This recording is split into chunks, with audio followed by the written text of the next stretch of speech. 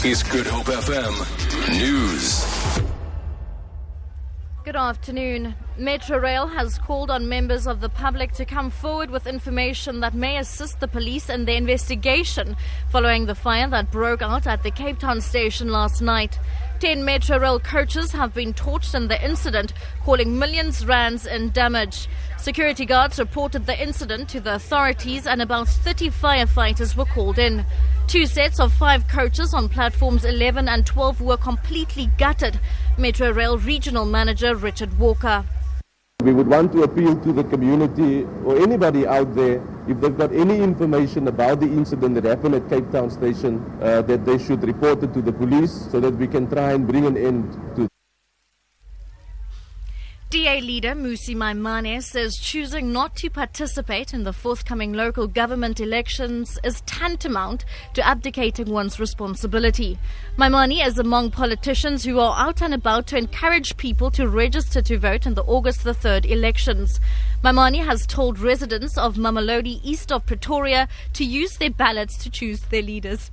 The voters are the bosses. The politicians are not. The day politicians fear voters is the day democracy is working. Therefore, we must remind the people, when you say you are not going to vote, you are abdicating your responsibility as a boss.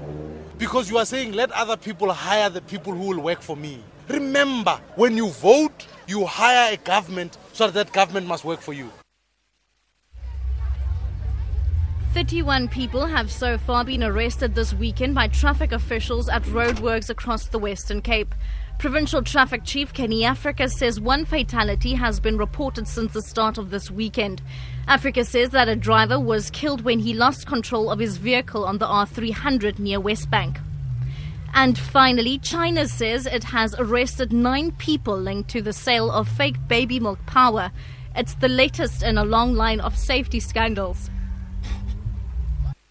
Those arrested were part of a syndicate that bought cheap milk powder and repackaged it as more expensive brands.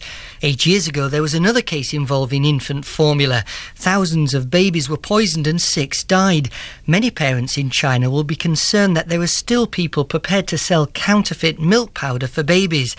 As in previous food and safety scandals, this latest incident has also led to criticism of the authorities. Shanghai police have been investigating this one since last September, but information has been released only slowly. For Good Hope FM News, I'm Shirley Barnes. Thank you so much.